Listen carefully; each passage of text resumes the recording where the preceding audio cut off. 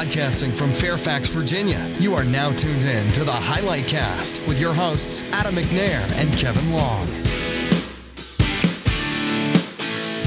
Welcome to the Highlight Cast. This is the first episode of the podcast from Highlight Technologies. We are a small business here in Fairfax, Virginia, and focused entirely on the federal government. So that's what's going to be the focus of this podcast. I'm Adam McNair, the Chief Operating Officer here at Highlight Technologies. I'm joined by Kevin Long.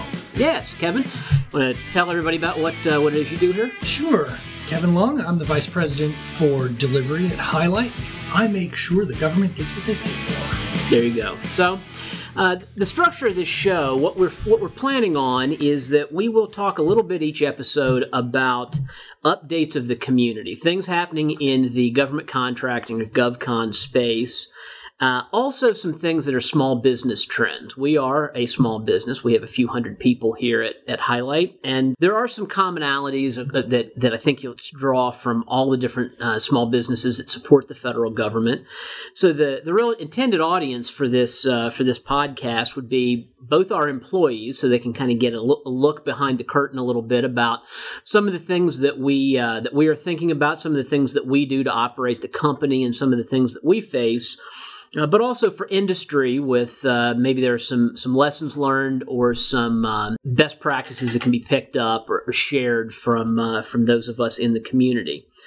So we'll talk about that every episode, and then there'll be some topics, either challenges or strategies that we've encountered or employ.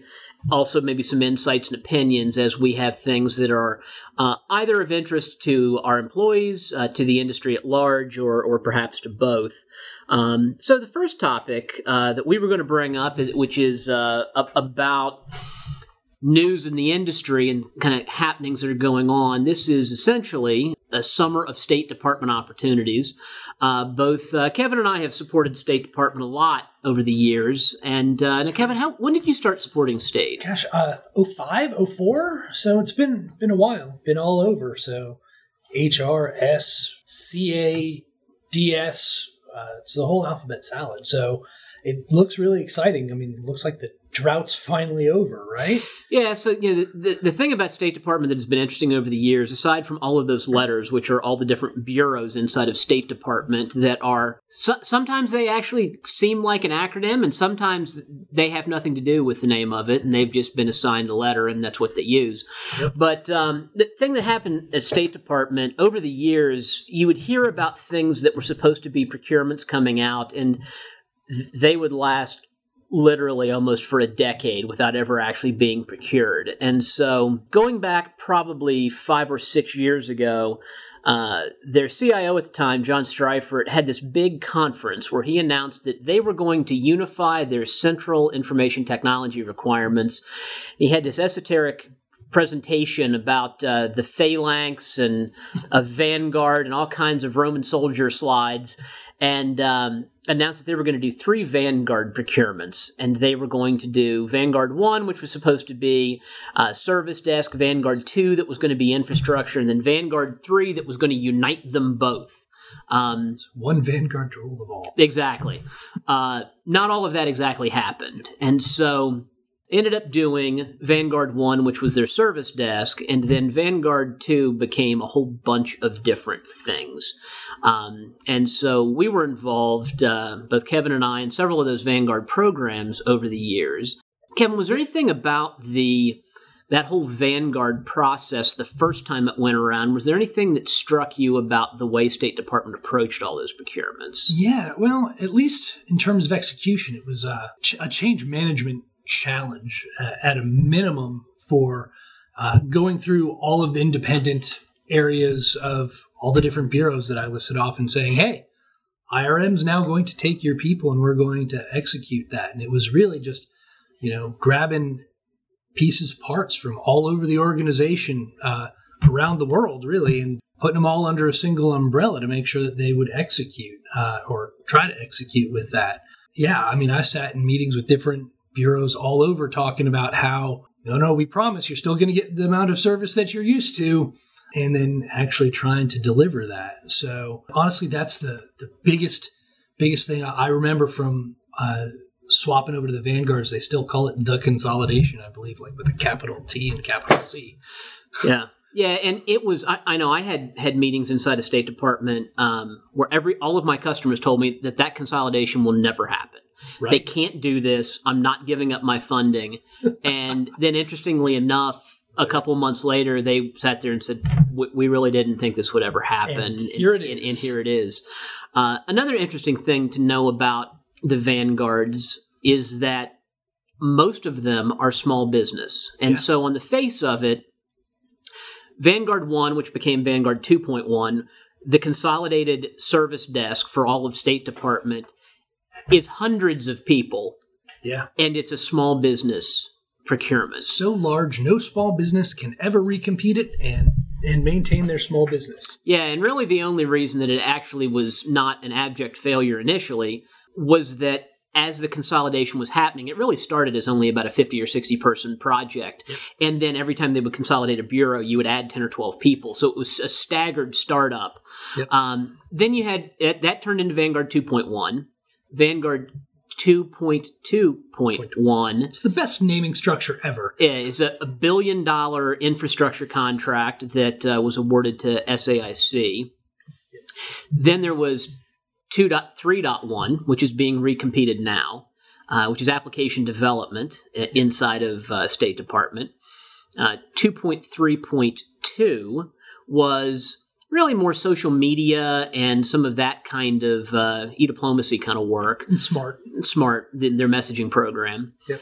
2.3.3, which is also being recompeted now, is what they call the ESOC. It's the Enterprise Server Operations Center, and that's a real hardcore multi-level security data center contract. Yeah, supporting, I guess they've moved out of Terramark and are now up in Maryland and out at the ESOC West, so in Colorado. And again, also small business. They did 2.3.4, which was Remedy. If I recall correctly, they also, their global IT modernization effort, the GITM program, that was supposed to, or maybe was a Vanguard, but 223. 223, yeah. 223. And so, really, those were the only ones that were large business, and so all the rest of them were small. Yep. Nobody thought anything was going to come out of State Department anytime soon. No, with all the turnover at the top, and with Secretary Tillerson being there, I mean, the word around was anything over $1 million would need a serious sign-off up the chain that people didn't want to ask for. So it was just bridge after bridge after bridge for all of the existing contracts. And who knew that it was suddenly going to break loose? Yeah. And so I think the interesting thing will be that this summer is very much about a bunch of State Department procurements. They came out earlier than anybody thought that they really would. And so teams have formed and people are participating. It will be interesting to see what happens. And really, for me, the next part that will be interesting is, can they actually get them awarded? There's been a history at State Department, massive protests. Yeah. How long are they going to review protests for? 2, 3, the ones that are out now, the data center and the app dev, I mean, there's a lot of money tied up and to be made in that. Whoever loses, there will be a company that will protest the loss. Absolutely. Guaranteed. Yeah, so they are very robust procurements. Both 231 and 233 have come out. They're both 175-page technical approaches. Jeez. Both of them have one of them has 27 key personnel, which when you're going in means you need actual named people that are real live humans that can theoretically show up and do the work with a bunch of clearances and certifications. You need 27 of them, and then you're going to have orals. So you got to go do an oral presentation, and I know I participated in the presentation for one of them in the first go-around, and the question that they asked was, if the main server data center caught on fire and the backup data center didn't immediately come online, and you found out that your night shift server operator had been involved in a car accident during a snowstorm in Denver, which is where their backup site is, how would you go about resolving that situation from DC? you now have 10 minutes to caucus and then come back in and answer. Wow. So those are the kind of questions they ask. So it's not like, what do you think about data centers? I mean, it's hardcore stuff. So that's going to be a lot of companies working on those things this summer, and we'll see. It's like a 1 month turnaround on those too. So for 175 pages plus prep for orals, I mean, these are serious lift. They're no joke on these guys. Yeah. So that's one thing that's going on in the industry right now, and it'll be interesting to see how it plays out. And then on to another topic. One of the things I think that ties into that, finding talent in this business. It's an art, not a science, is what I usually tell people. Yeah. And I know Kevin has certainly been able to find very, very good people from a technical standpoint, a leadership capacity in lots of ways. You have any particular thoughts on that facet? Never turn down an invitation to meet someone. I heard that once. So it is an art, and you never know who you're going to meet, and one day that'll be useful to you in the future. And every time someone who works with me takes another gig that's better for their career, you wish them well, and you tell them, I don't view this as goodbye. I view this as I look forward to the next time I work with you. Right? Some of the greatest success I've had is being able to keep a growing stable of folks that you've worked with as a known quantity that, keep an eye out for the next opportunity that they'll be perfect for. Because, working for the government takes a special temperament, personality, and skill set. And when you find good folks, you don't let them go lightly, right? Yeah, and I agree. One of the things that I was explaining to somebody the other day is that when you're trying to match somebody against requirements, at some point they go from being a resume to the actual person that has to do that job. Yeah. And so you may say, okay, well, I've got 8 different requirements I want to match this person up against, but they have to actually show up and do the job. So that interpersonal decision of, is this the right person that can do this or not, I think is an important step, and knowing the person is a good part of that. And so I agree with you that anytime you can meet somebody, keeping them in the back of your head for future jobs is important. And it's also where, one of the things that we've done here is really try to push referrals. There's been a lot of studies done that people that are referred to a job are happier with the job, they stay longer. There's some tactical, logical reasons why. If you know somebody when you get to a company, you at least have a person to ask. And when you work on a project with somebody you're probably going to be happier. And you're not going to refer somebody that you think is a dud. So you're only going to get people that, ostensibly you've hired someone, you trust them, they're doing a good job. They refer someone to you, that's on their reputation too. So, it is so valuable to have a great referral system. Yeah, and we've some of the things that we do. In the orientation session, we talk about the importance of referrals. That's one of the programs that I personally tell everybody about when they start. We also, in our newsletter every month, we send out a list of jobs that we're looking for specifically for referrals on, and we have a contest annually that whoever submits the most successful referrals ends up getting to take a trip. And one of our employees, the employee that won that last year, she got 3 days of extra leave off as a grant so that she could take the vacation. So it's not like, oh, here's an airplane ticket, by the way, go ahead and use your leave. And she went to Vegas. And so she went to Vegas and got to go to a Gordon Ramsay restaurant and got to go to shows. Had a great time. Yeah. And that's for successful referrals. So that's something that we've done that has helped to drive referral traffic. Yeah, and honestly, the price of a vacation to Vegas for a bit, when compared against if you're hiring somebody and you're actually then making money on them, as opposed to just having a docket sit empty, it's easy math.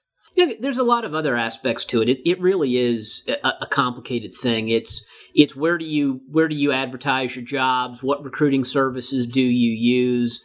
And I don't think there's one good answer for that. And any answer you come up with, I don't think stays good for that long. There was a time there where we all had Monster accounts. Monster was it. We don't even have a Monster account as a company anymore because one of the exercises you do when you look at all of your job subscriptions, you go, how many unique candidates are we getting from each one? And we don't. Now we're like on Indeed and I mean, LinkedIn Jobs is doing great. Glassdoor. I mean, there's a big swath now. And eventually I think the job hunt services are going to take over, but I don't necessarily think they're there yet. Yeah, and there are still some organizations, like a ZipRecruiter that their model is interesting in that it's really a curated list. They are offshore paying people to go out and build a list of potential candidates and send them to you with some better analytics behind it. That might turn into something. I think right now it's kind of a brute force effort where they just have a zillion people in a room somewhere searching resumes and trying to send them out to companies. Yep. Better data analytics behind it where they can really find ways to match people up. Yeah. But there's always that gap. Having people describe what they do and what they actually did are very different things. Well, you'll never replace, letting someone who's actually doing the work on the ground talk with someone who you think might be good at doing the work on the ground, right?